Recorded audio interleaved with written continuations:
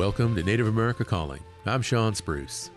Shelter is more than a luxury in the winter. It's necessary for survival.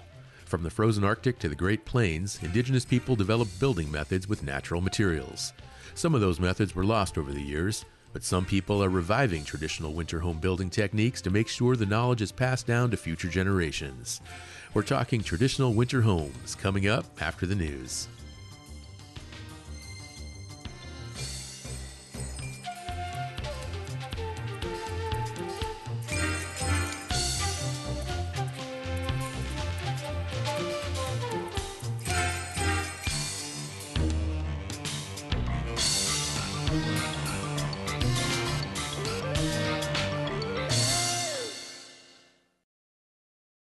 This is National Native News. I'm Antonia Gonzalez. A new study finds that Canadian coal mines contribute nearly all of the selenium found in a Montana lake. Aaron Bolton with Montana Public Radio has more. For decades, coal mines along British Columbia's Elk River have sent large amounts of selenium into Lake Koocanusa in northwest Montana. Selenium is naturally occurring, but at high levels can harm fish reproduction. Researchers wanted to know how much natural selenium came from the lake's largest tributary, the Kootenai River. Study author and U.S. Geological Survey hydrologist Meryl Storb. Over the last decade, the Elk River is contributing 95% of the selenium into Koocanusa from those two sources. That's striking because the Elk River accounts for a quarter of all waters flowing into Lake Koocanusa, but is contributing nearly all of the selenium. Montana and British Columbia tribes are pushing U.S. and Canadian officials to shut the mines down. In Columbia Falls, I'm Aaron Bolton. The House Natural Resources Committee will host a roundtable titled Strengthening Historic and Cultural Preservation. The roundtable is in commemoration of Native American Heritage Month. The panel will discuss how Congress can better support and improve historic and cultural preservation. Panelists include tribal historic preservation officers and tribal leaders. Members of Congress expected to attend are House Natural Resources Committee Ranking Member Raul Grijalva, Indian and Insular Affairs Subcommittee Ranking Member Teresa Leger Fernandez, and Oversight and Investigation Subcommittee Ranking Member Melanie Stansberry. The roundtable will take place in person in Washington, D.C. Wednesday and will also be live streamed. Two small business owners rooted in Western Alaska have spent countless hours preparing for a busy holiday season as people gear up for gift giving. KNOM's Ava White has more. For artists with small businesses, the holiday season kicks off well before the temperature starts to change. Shirley Hooch of Amonic is a Yupik jeweler who specializes in handmade earrings made of caribou antler and walrus ivory. She says this inspired her to begin making jewelry. The first earrings she ever created, she says, remained one of her most popular sellers, and they resemble traditional Yupik masks. She says she never makes more than 5 pairs of the same earrings, so each pair is truly unique. By supporting artists and jewelers and carvers, you only get one-of-a-kind treasures, you know. Nikki Corbett of Bethel is the owner of a popular cuss-butt company called So Yupik. Corbett says that when you support Alaska Native artists through your purchases, you have the chance to engage and connect with their culture. I don't want people to be wearing the same one, but I really try to just make each one individualized with its trimming and the accent hoods or cowls or. She says she makes sure to set good intentions because if she doesn't, she risks passing negative energy through the piece that she's sewing, and that can transfer to the customer. I'm Ava White. The state of Oregon recently announced its first Tribal Affairs Director. Shanna McConville Radford will serve in that position. Radford recently was the Deputy Executive Director of the Confederated Tribes of the Umatilla Indian Reservation. She has more than 15 years of experience with tribal relations, policy, and intergovernmental affairs. Radford will help with communications and collaborations with the 9 tribes in the state. I'm Antonia Gonzalez.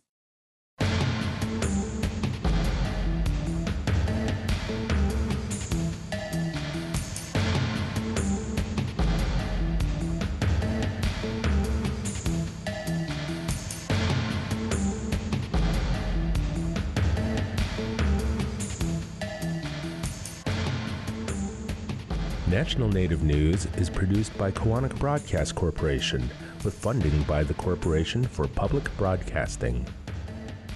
Skugtash, support by Ramona Farms. For over 40 years, Ramona's American Indian Foods has revived tepary beans, pinole, traditional wheat flours, and more. Delivery for your holiday gatherings available on orders placed at store.ramonafarms.com. Domnyot.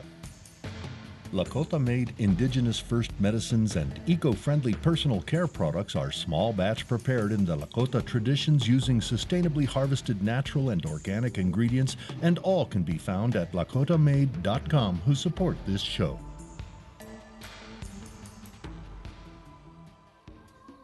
Native Voice One, the Native American Radio Network.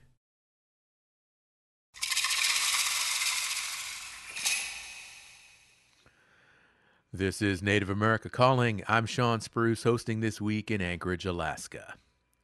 In the Arctic, where temperatures plummet well below zero, shelter from the elements is essential for survival.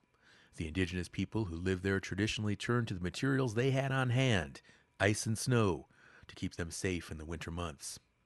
Other tribes develop time-tested methods to build sturdy structures in the wintertime. Today on our show, we'll talk with master igloo builders and other traditional knowledge keepers about techniques used to construct winter homes. We'll also explore their efforts to preserve that knowledge, and we welcome you to the conversation. Have you ever built an igloo or another type of traditional winter dwelling? Tell us about the winter homes and shelters your people built by calling 1-800-996-2848. That's also 1-800-99-NATIVE. On the line now is Mayor Solomon Awa. He is in Iqaluit, Nunavut territory in Canada, and he is the mayor of Iqaluit, a community located in the far eastern portion of the Nunavut territory. It's about 500 miles from the coast of Greenland. Mayor Awa is Inuk. Hello, Mayor. Thank you for joining us today. Yes, hello. Good afternoon. Thank you for asking me to be in your host. Absolutely. Appreciate you taking the time, Mayor. In Roseburg, Oregon, we have Jesse Jackson, who's on the line. He's the Education Programs Officer and a member of the Cow Creek Band of Umpqua Tribe of Indians. Hello, Jesse. Welcome to Native America Calling. Well, Wakwadu, everyone. Good morning. Pleasure to be here and honored to be speaking with you all today. Pleasure to have you on the show as well, Jesse. And joining us from Durant, Oklahoma, we have Brenner Billy. He is the Public Programs Manager at the Choctaw Cultural Center. He is Choctaw. Hello, Brenner. Thanks for joining the show. Halito, and thank you for having me here. Halito to you as well. And Jesse, let's go ahead and start with you. Tell us more about your tribe's traditional winter house. How were they built? Where were they constructed? What kind of materials? So our tribe followed the seasonal round for time immemorial. For thousands and thousands of years, our language is called Dagilma. We are the Dagilma people, and that directly translated means people of the river. And so the river was central to our life, and the plants and the animals that surrounded the rivers really decided where we were at and when we were at. So we had seasonal rounds, as I said before. We followed the fish as they went upriver. So when spring runs would come, we would head upriver during the summer months into what we call the high country. And we would leave our winter villages where we were much more largely gathered in familial groups. We were a matrilineal tribe, so our mothers and our grandmothers had most of the political power in our tribe. And so during the winters, we enjoyed large familial group settings in our plank houses that were mostly constructed from cedar planks and were subterranean. And those ranged anywhere from 1 to 2 feet to up to 4 to 6 feet deep in the ground. And so we enjoyed our plank houses and our large familial groups during the winter, where we'd come together and do a lot of processing, do a lot of storytelling, do a lot of the things that our tribe requires many people to be a part of. And then after the winter and spring, we would we're a fire culture. We're as most Native Americans, we're also a fire culture, and so it seems like whenever we're leaving, whether we leave to go up to the highlands and we're leaving our larger plank houses to go into smaller familial groups for the summertime, or when we're leaving the highlands and coming back, we're always lighting the areas on fire. So in the fall, when we return back down to our winter camps, we'll light the high country on fire and do blessing ceremonies to essentially pray to Creator for the fire to do its job and to have the balance with our water spirits and to invite the water and the snow to return, so that we have the healthy circle that we're supporting.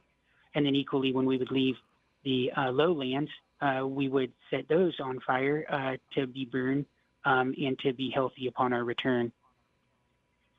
Oh, this is fascinating, Jesse. So the plank homes, the cedar plank homes that you've described, buried anywhere from 2 feet to 6 feet deep in the ground, were these built seasonally, or were they permanent dwellings that you folks would return to every winter?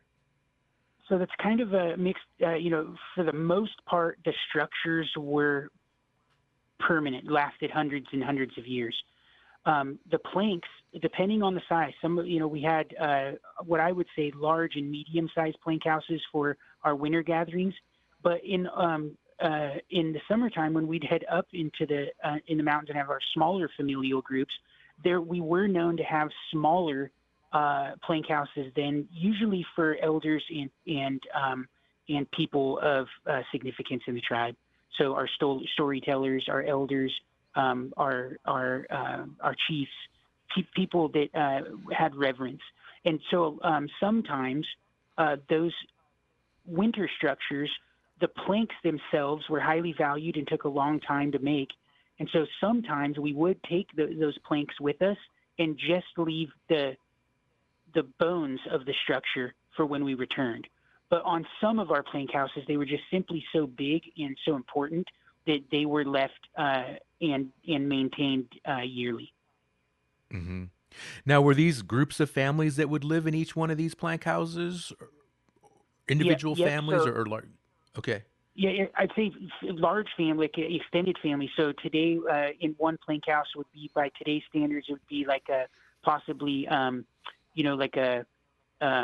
my mother and my aunt and my uncle, let's say those three, and all of their family and extended family would be in the winter plank house together. And so our large familial group would be assembled.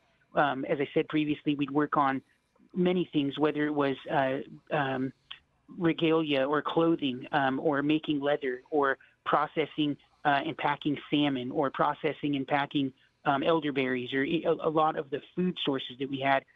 We would be able to collect in the fall, but during the winter, when we're all together, is how we really use many hands to make easy work of the processing.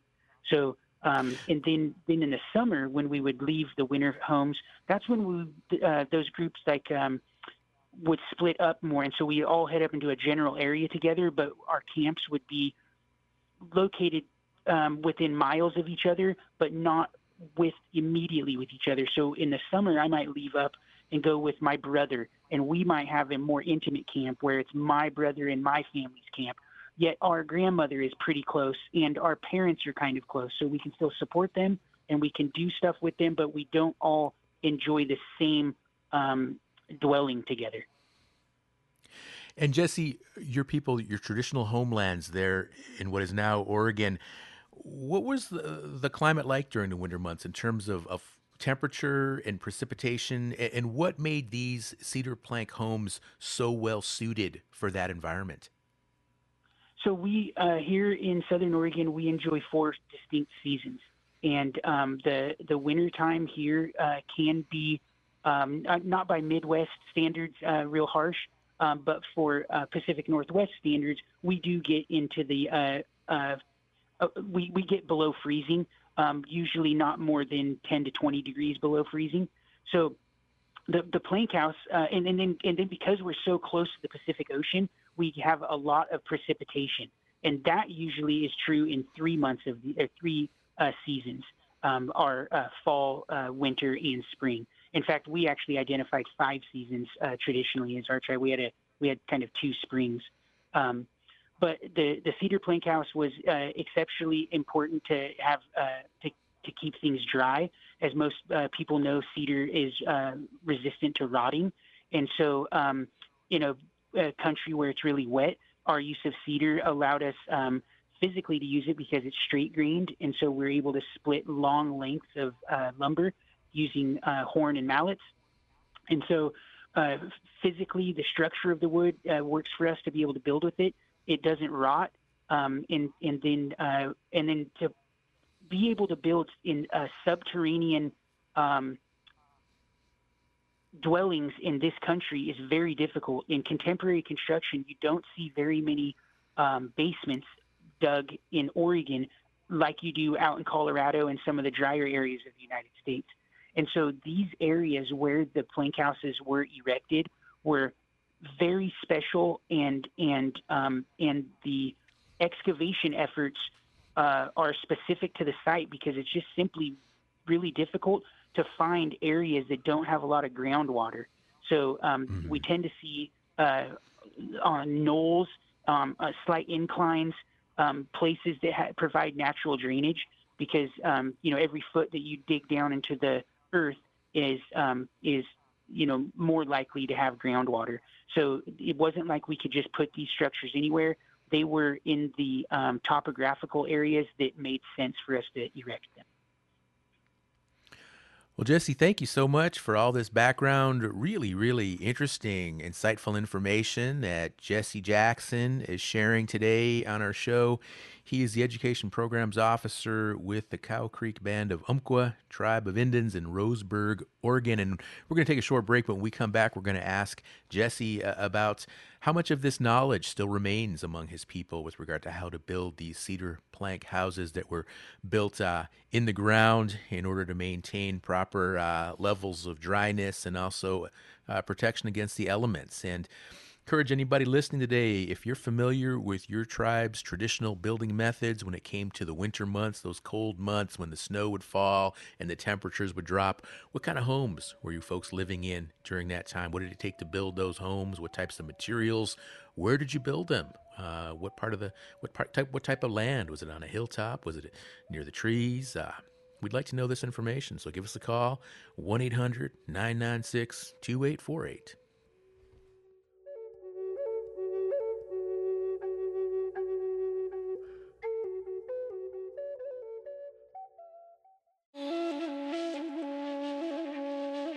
A Lakota artist and a Native Hawaiian cultural practitioner are among this year's MacArthur Fellows.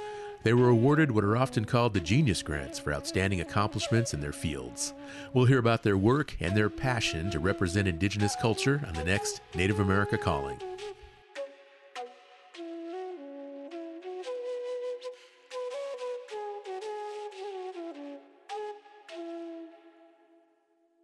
The Association on American Indian Affairs welcomes all to Tribal Museums Day, December 2nd through the 10th. Tribal museums may offer no-cost or reduced admission, art markets, and cultural demonstrations. Tribal Museums Day honors Native nations as the experts of their diverse cultures. A map of tribal museums and more is available at indian-affairs.org/Tribal Museums Day. The Association on American Indian Affairs supports this show. Thank you for listening to Native America Calling. Traditional Native winter homes are our focus today, and we're hearing about the different styles of structures developed in different regions. Tell us about how your tribe traditionally prepares for winter time. Our number to the studio, 1-800-996-2848. That's also 1-800-99-NATIVE. And a reminder, you can listen back to this show and past shows on all major podcast platforms such as Spotify and Apple Podcasts. You can also listen to other types of Native programming by downloading the NV1 app to your smart device. Jesse Jackson is on the line right now. And Jesse, before break, you were sharing with us all the intricacies of building these plank homes, cedar plank homes there where your people are located in southern Oregon. And tell us, how much of this traditional knowledge is still maintained? And do you folks still build homes like this on occasion?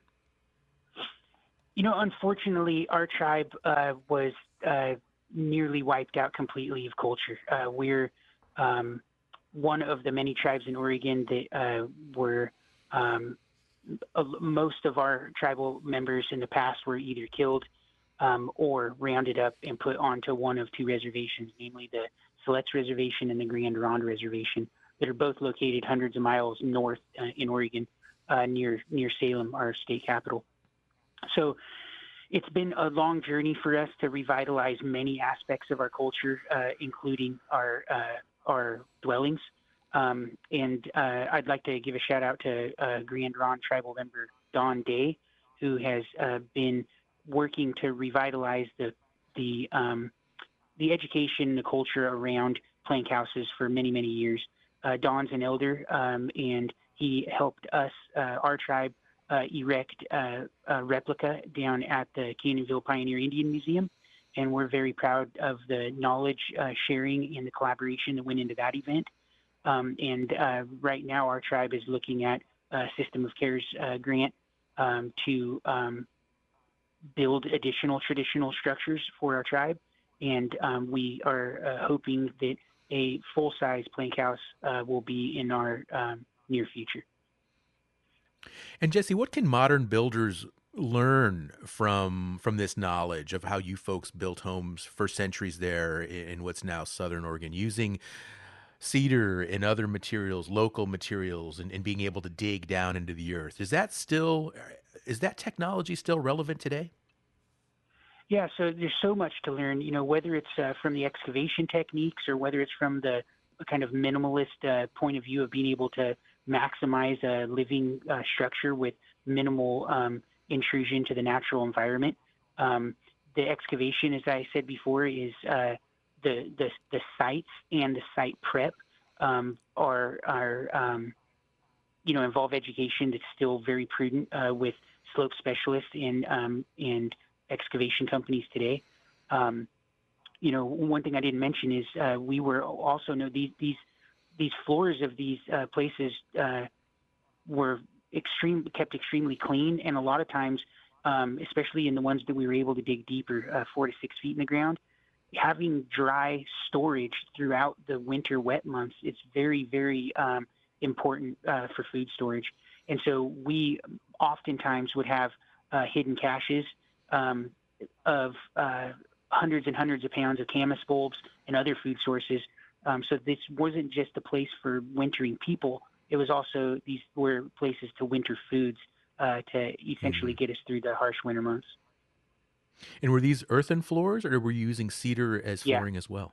Yeah, mostly always earthen, but dry and kept, swept and hard packed. So very clean by the, most people have a real big misconception of that, our tribe or tribes generally lived in these poor conditions and had dirt floors. And so, in contemporary society, if you have a dirt floor, then you're associated with being dirty. And I want to really hope listeners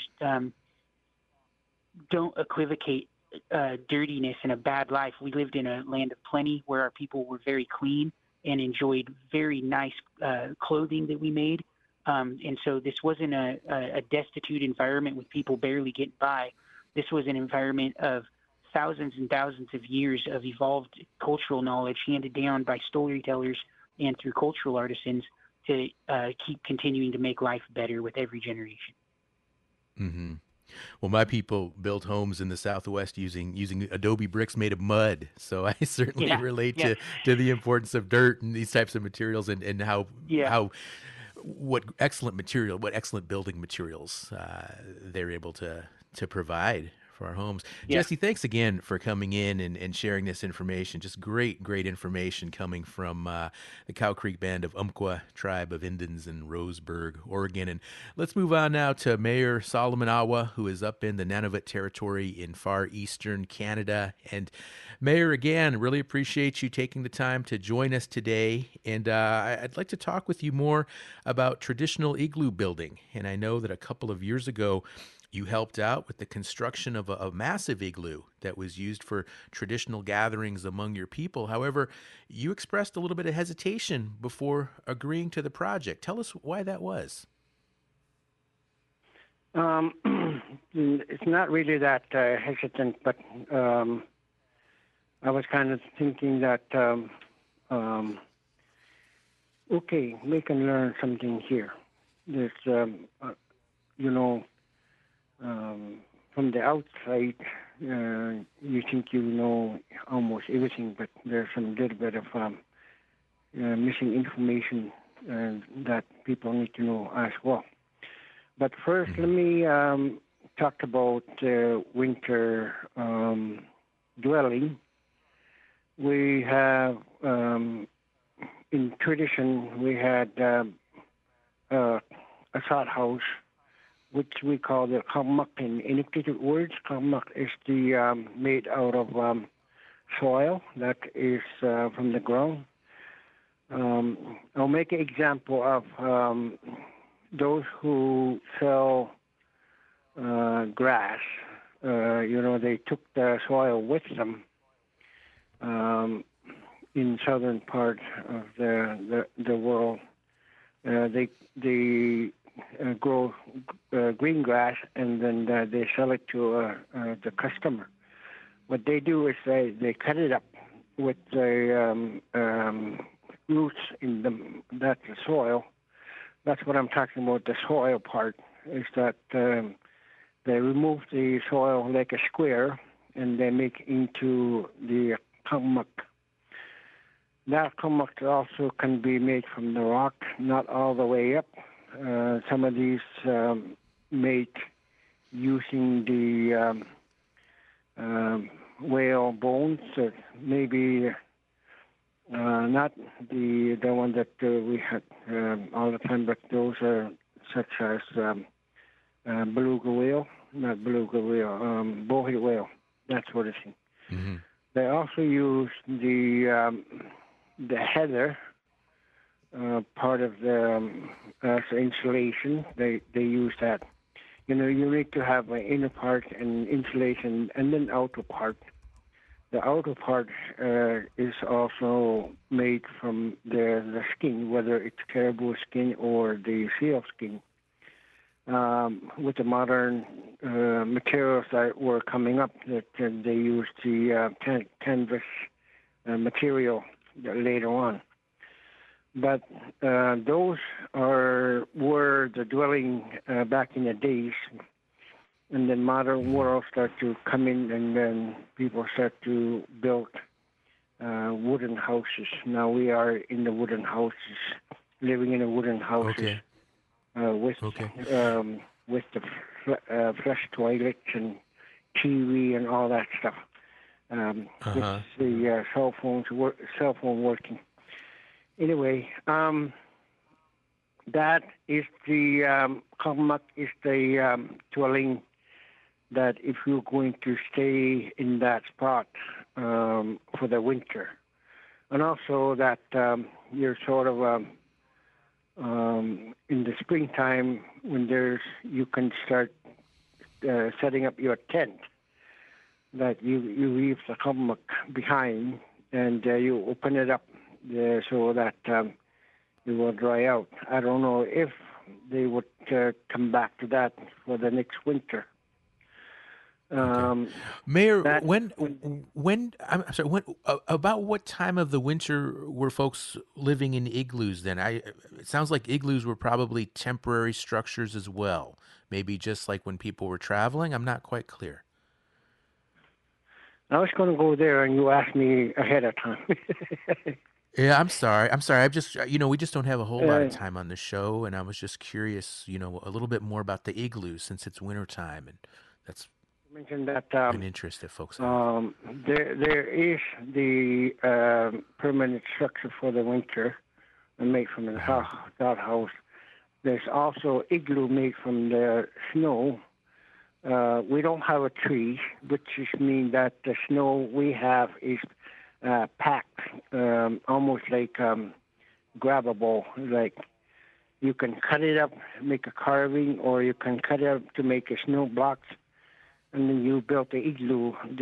This is a temporary one when you are traveling from place to place, or when you go out go harvesting caribou or seal or something like that, and or even when you're trapping.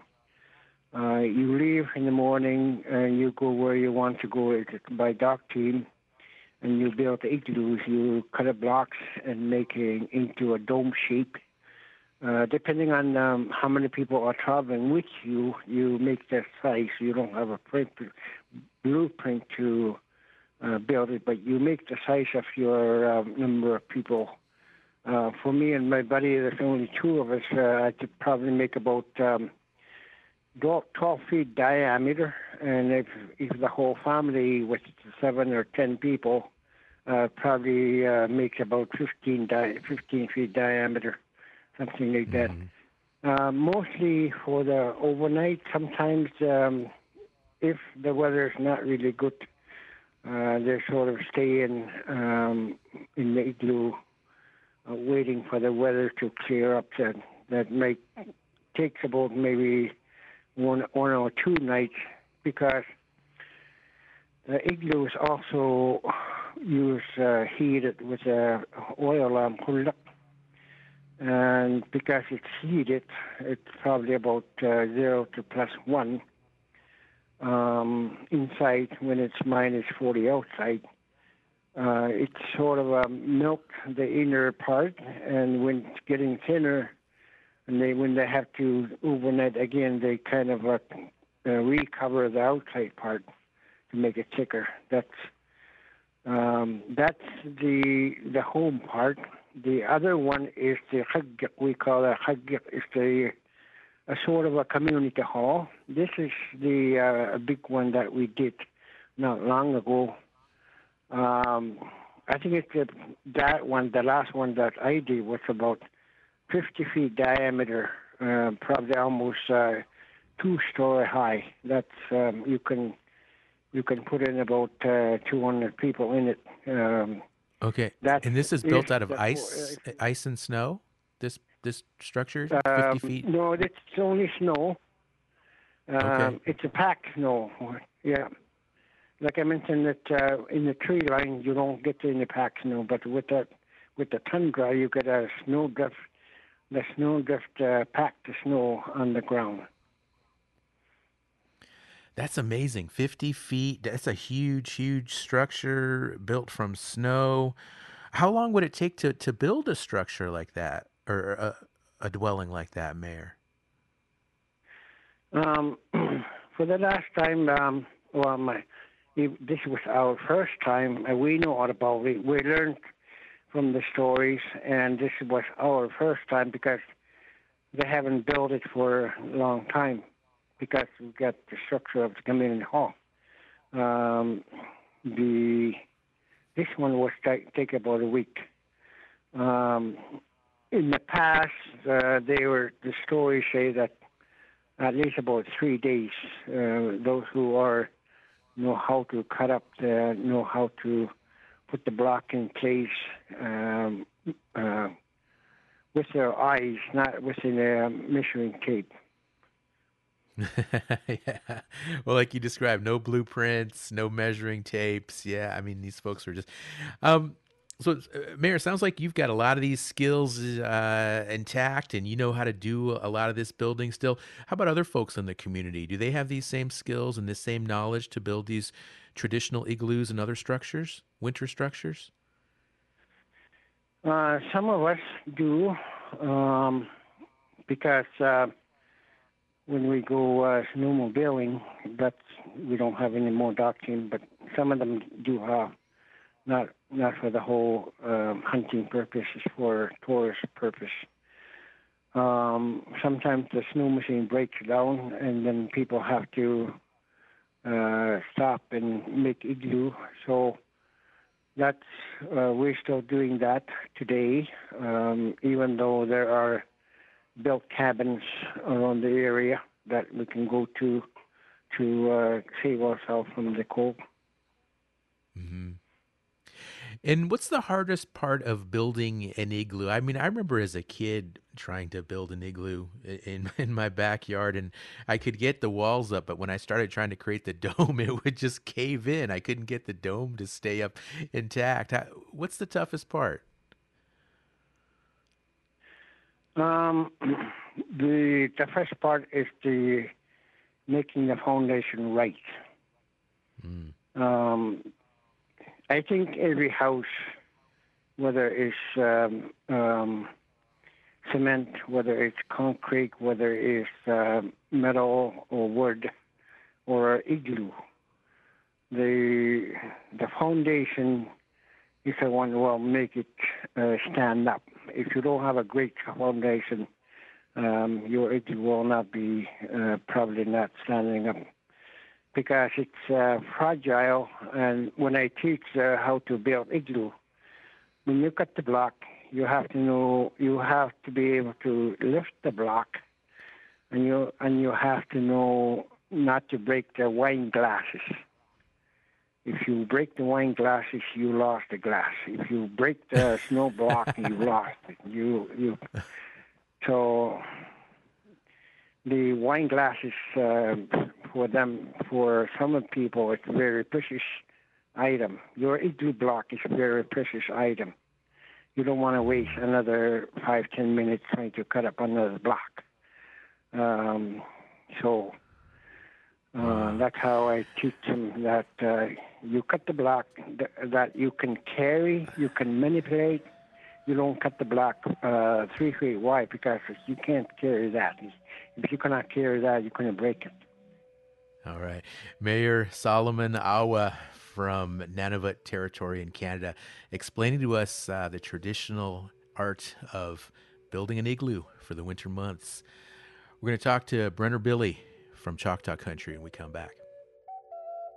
Does your club, institution, or other group need custom branded apparel? A wide variety of t-shirts, hoodies, and much more, all custom printed or embroidered, are available from nativescreenprinting.com, a division of Sky Screen Printing who support this program. Native American-made gifts at Ho Chunk Inc.'s Sweetgrass Trading Co. include food, beauty, and wellness items from across Turtle Island. Christmas delivery available for orders placed by December 18th at sweetgrasstradingco.com. Ho Chunk Inc. supports this show.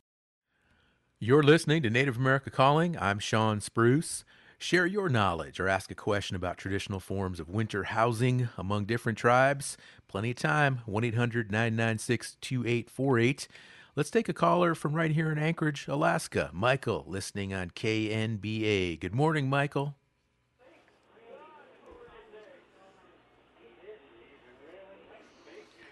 Good morning, Michael. Are you there? Oh, I don't think we've got Michael yet. Let's take another caller. Chanupa, listening up in Pine Ridge, South Dakota on Keeley. Hello, Chanupa. Hey, Wopila Tanka for taking this call on, making homes. Sean, I want to share this understanding with you real quick and to the gentleman that was talking. Grandma Stella Hollowhorn Bear, he lives just about maybe 12 miles east of the res here. A few years ago, an organization came in from Casper, Wyoming called Soul's Anchor. And she got nominated to get a house built for her, and nobody knew how to make a straw molding. Lo and behold, they got a hold of Chanupa here, so I went over and met the guy, and his name was Scott Narf. So me and Scotty got together and his crew, and I showed him how to make these straw bales and coat it with this plaster that sealed it, okay? And then we made the roof for her. And today, Grandma, Stella, still living in that, that straw bale house with her grandboys and her only living daughter. People can do this from ancient times, even the teepee. We built a prefab teepee house for another family, and our people have the ingenuity to do these things, but because times back in the days were scarce because of certain activity, a lot of our people lost them kind of characteristics of helping others get out of, the way of living from ancient times. They say this in our culture Trokata kia oyate ki ni unk de hanta. Tipi wanji unkit chagokte. Chaheta hanta kulena wosuta aikwaki ki he. Wakhanka ki chimane toki. Wania kapina unchi makha. He woki ni chukte. It's easier to say it in the language that way because if you really believe in helping, our children, our elders, and the people, things are possible. And for that gentleman that was speaking there, hey, thank him for doing an excellent job of making homes for his people. And thank you for taking my call. I'm going to listen. All right, Sean, have a good one. Aho. Okay, you too, Chanupa. Thank you for sharing that traditional knowledge and home building from up in Pine Ridge. And let's go to our next guest, who is in Durant, Oklahoma, Brenner Billy with the Choctaw Cultural Center. Brenner, thank you again for joining us today to talk about traditional winter homes. And tell us about the winter homes there of the Choctaw. How were they made? What types of tools? What types of materials? Give us the lowdown. Yeah, so again, thank you, Oryakoke, for having me here. Our Choctaw homes are, in our language, call them chukas. And specifically, we talk about the winter home. And the winter home, they were mostly constructed out of wood beams. We lived originally in Mississippi and parts of Alabama and down to almost the coast of the Gulf of Mexico today.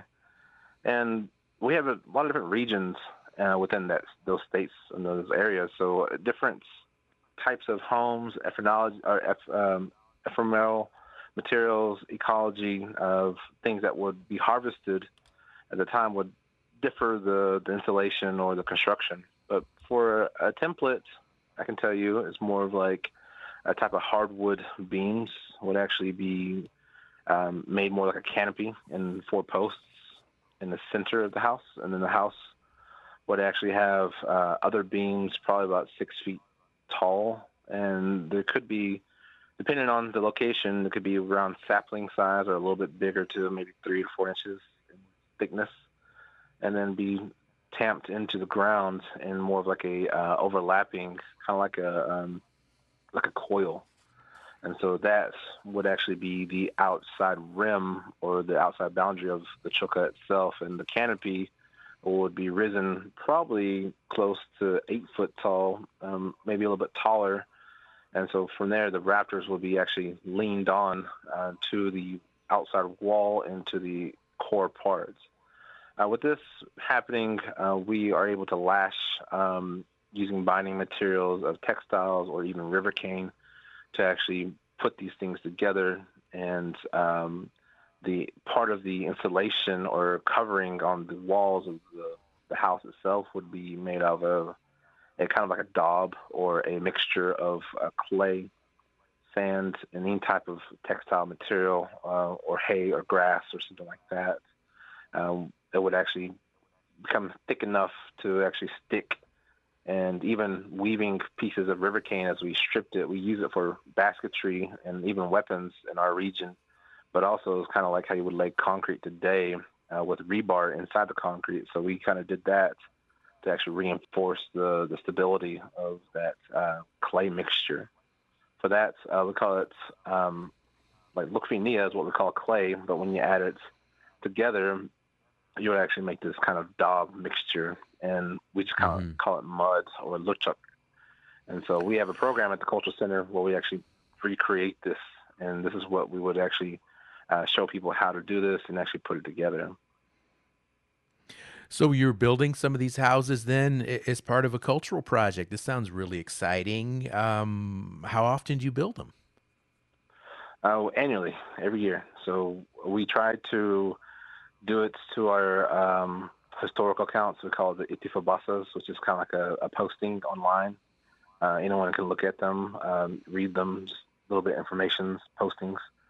And one of them relates to, the Choctaw people would, once they started to feel the first chill of during their seasons, changing seasons, then they would start to begin the construction of the house. And it took, maybe a day to build the frame and another day to actually harvest materials. And so it could take up to, a day to a week, depending on the resources that are around you. And so that today we do describe that, and then we get the hands-on interaction of people recreating and redoing it, and then we tear it down within the year so that it can be redone again. So people have that experience connecting to what their ancestors have been a part of. Now, Brenner, the Choctaw people traditionally were located in the southeast, what's now the southeastern United States, and now you folks are located there in southern, kind of south central Oklahoma.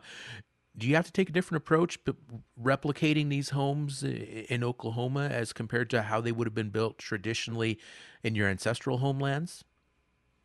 Good question. I believe that, when Adair was kind of coming here and taking some accounts as he was observing our people during the 1700s, it was last accordance was around the 1770s, I believe. And then right after that, we started to transition into the 1800s of using log cabins. And so in our exhibit, we actually have a replication of that people can see. It's called like a iti ibana, which is like two things fitting together. And it's more of like how you would see frontier houses. And so the observation or the understanding is that we as Choctaw Nation were removed from Mississippi, but we still have relatives and cousins that still live in Mississippi. And for us to remove as a Choctaw Nation, we were given that sovereignty status from the Americans around the 1830s, 1832 officially after the Indian Removal Act. But the majority of our cousins and relatives that still are Choctaw that were hidden and moved to the swamps and different parts of the landscapes that are not appeasable to Americans, they actually became the bands that we know today. And so there's still Mississippi Band Choctaw Indians that live in Mississippi.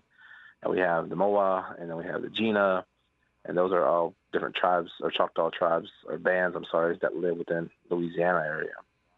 So we still have an understanding and recognition. Not everyone's federally recognized, except for the Mississippi Band and the Choctaw Nation of Oklahoma. But to kind of go through that blueprint, we try to bring everything, or we try to relate to everything that we brought from our homeland was still encapsulated as the old understanding from where we originally came from. So even materials are different here in Oklahoma. We try to replicate as much as we can. The southeast area of Oklahoma, which is a majority of Choctaw country, has just a good replication of some of the things from Mississippi. So we have river cane here in Oklahoma. We have hickory, we have oak. Only thing we don't have is like palmetto, which is some things that can be used for the thatching. Sometimes we can use a grass thatching for like benas, which is kind of like a temporary or a more of like a less temporary tent or house, but not necessarily a choka. Though there's a lot of things that we use for our understanding of the ecology around us that we are able to be resourceful. And so I think that those resources are still available to us today.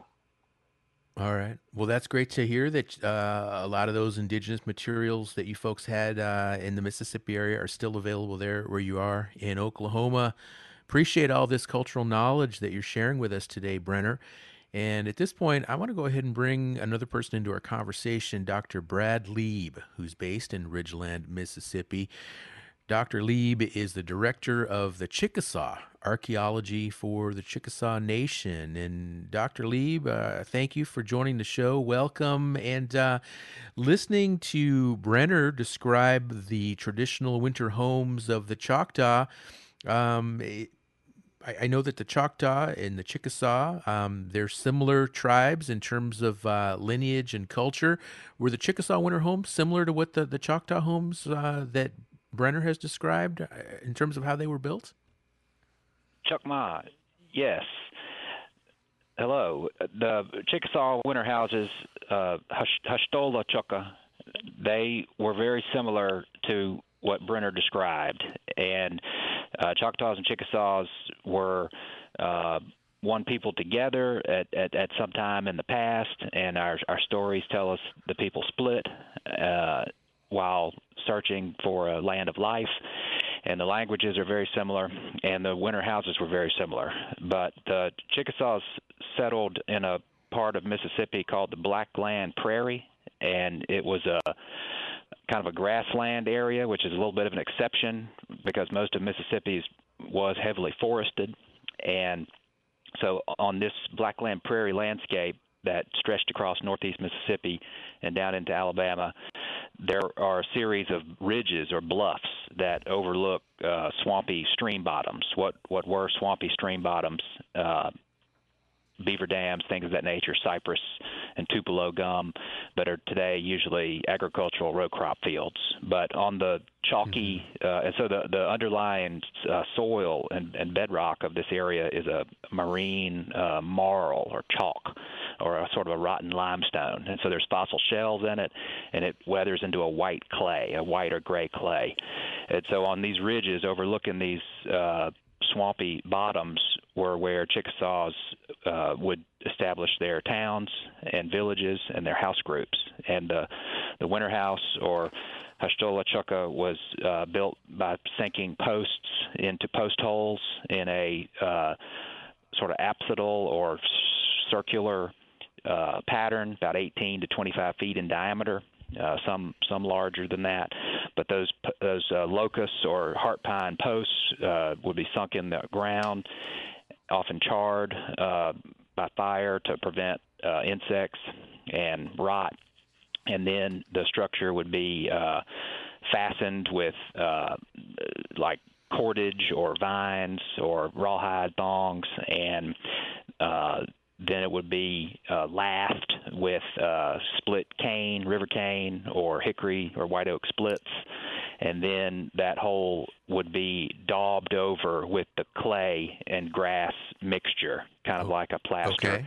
That would then be whitewashed with the white clay and shell fragments, and so there would be a pit next to the house that would serve as a water reservoir, and also they would learn the children to swim in these, 10-foot diameter, 3-foot deep pits next to the winter houses.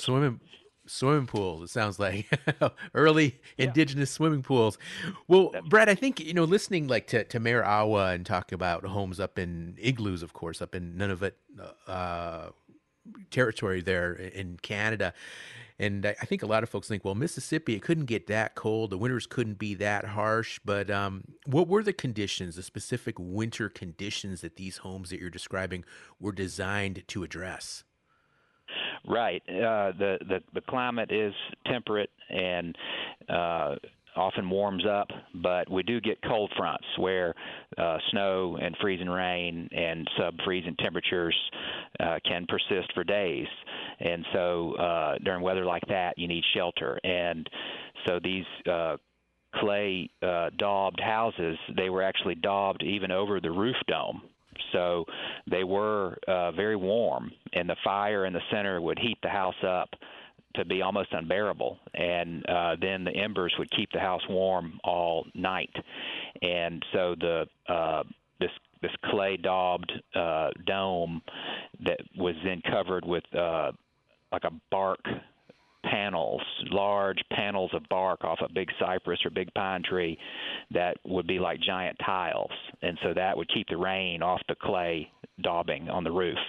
And also grass thatch could be used for that roofing material. And so there were times when the snow would fall and it would stay on the ground for 2 weeks. And so you needed shelter from the cold, even in Mississippi, during times like that. We had an accompanying house called a summer house that would be next door to the winter house, and it was made out of puncheon planks, which are kind of like the cedar planks described from Oregon, but smaller, and a lot of times poplar. A tulip poplar tree gets pretty big diameter and splits easily. And so the summer houses would be clad with just planks like that. And so they wouldn't protect you from the biting north wind, but they would allow some ventilation, summer breeze that was nice in the hot Mississippi summers. It sounds like it, Brad. Really, really interesting technology, building construction of winter homes all across Native communities. Appreciate all of our guests for joining us today. We are out of time. We're going to have to wrap up the show. So please join us here on Native America Calling again tomorrow. We'll be talking with Indigenous recipients of the MacArthur Genius Grant. Hope you'll tune in. I'm Sean Spruce.